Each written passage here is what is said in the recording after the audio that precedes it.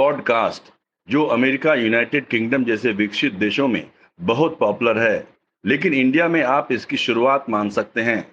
Podcast होता है क्या? आजकल किसी चीज को पढ़ने के बजाय सुनना पसंद करते हैं, जिसमें पॉडकास्ट अहम रोल निभाता है। मैं Raman Kumar, political editor news 24। मुझे कांग्रेस सहित कई राजनीतिक दलों के इर्द गिर्द खबरों की खबर तलाशते देखा होगा, अब नए रूप में, क्योंकि पॉडकास्ट के जरिए आप कहीं भी कभी भी इंटरनेट के जरिए प्ले करके मेरी बात सुन सकते हैं, जिसमें खबर भी होगी और ब्रेकिंग न्यूज भी।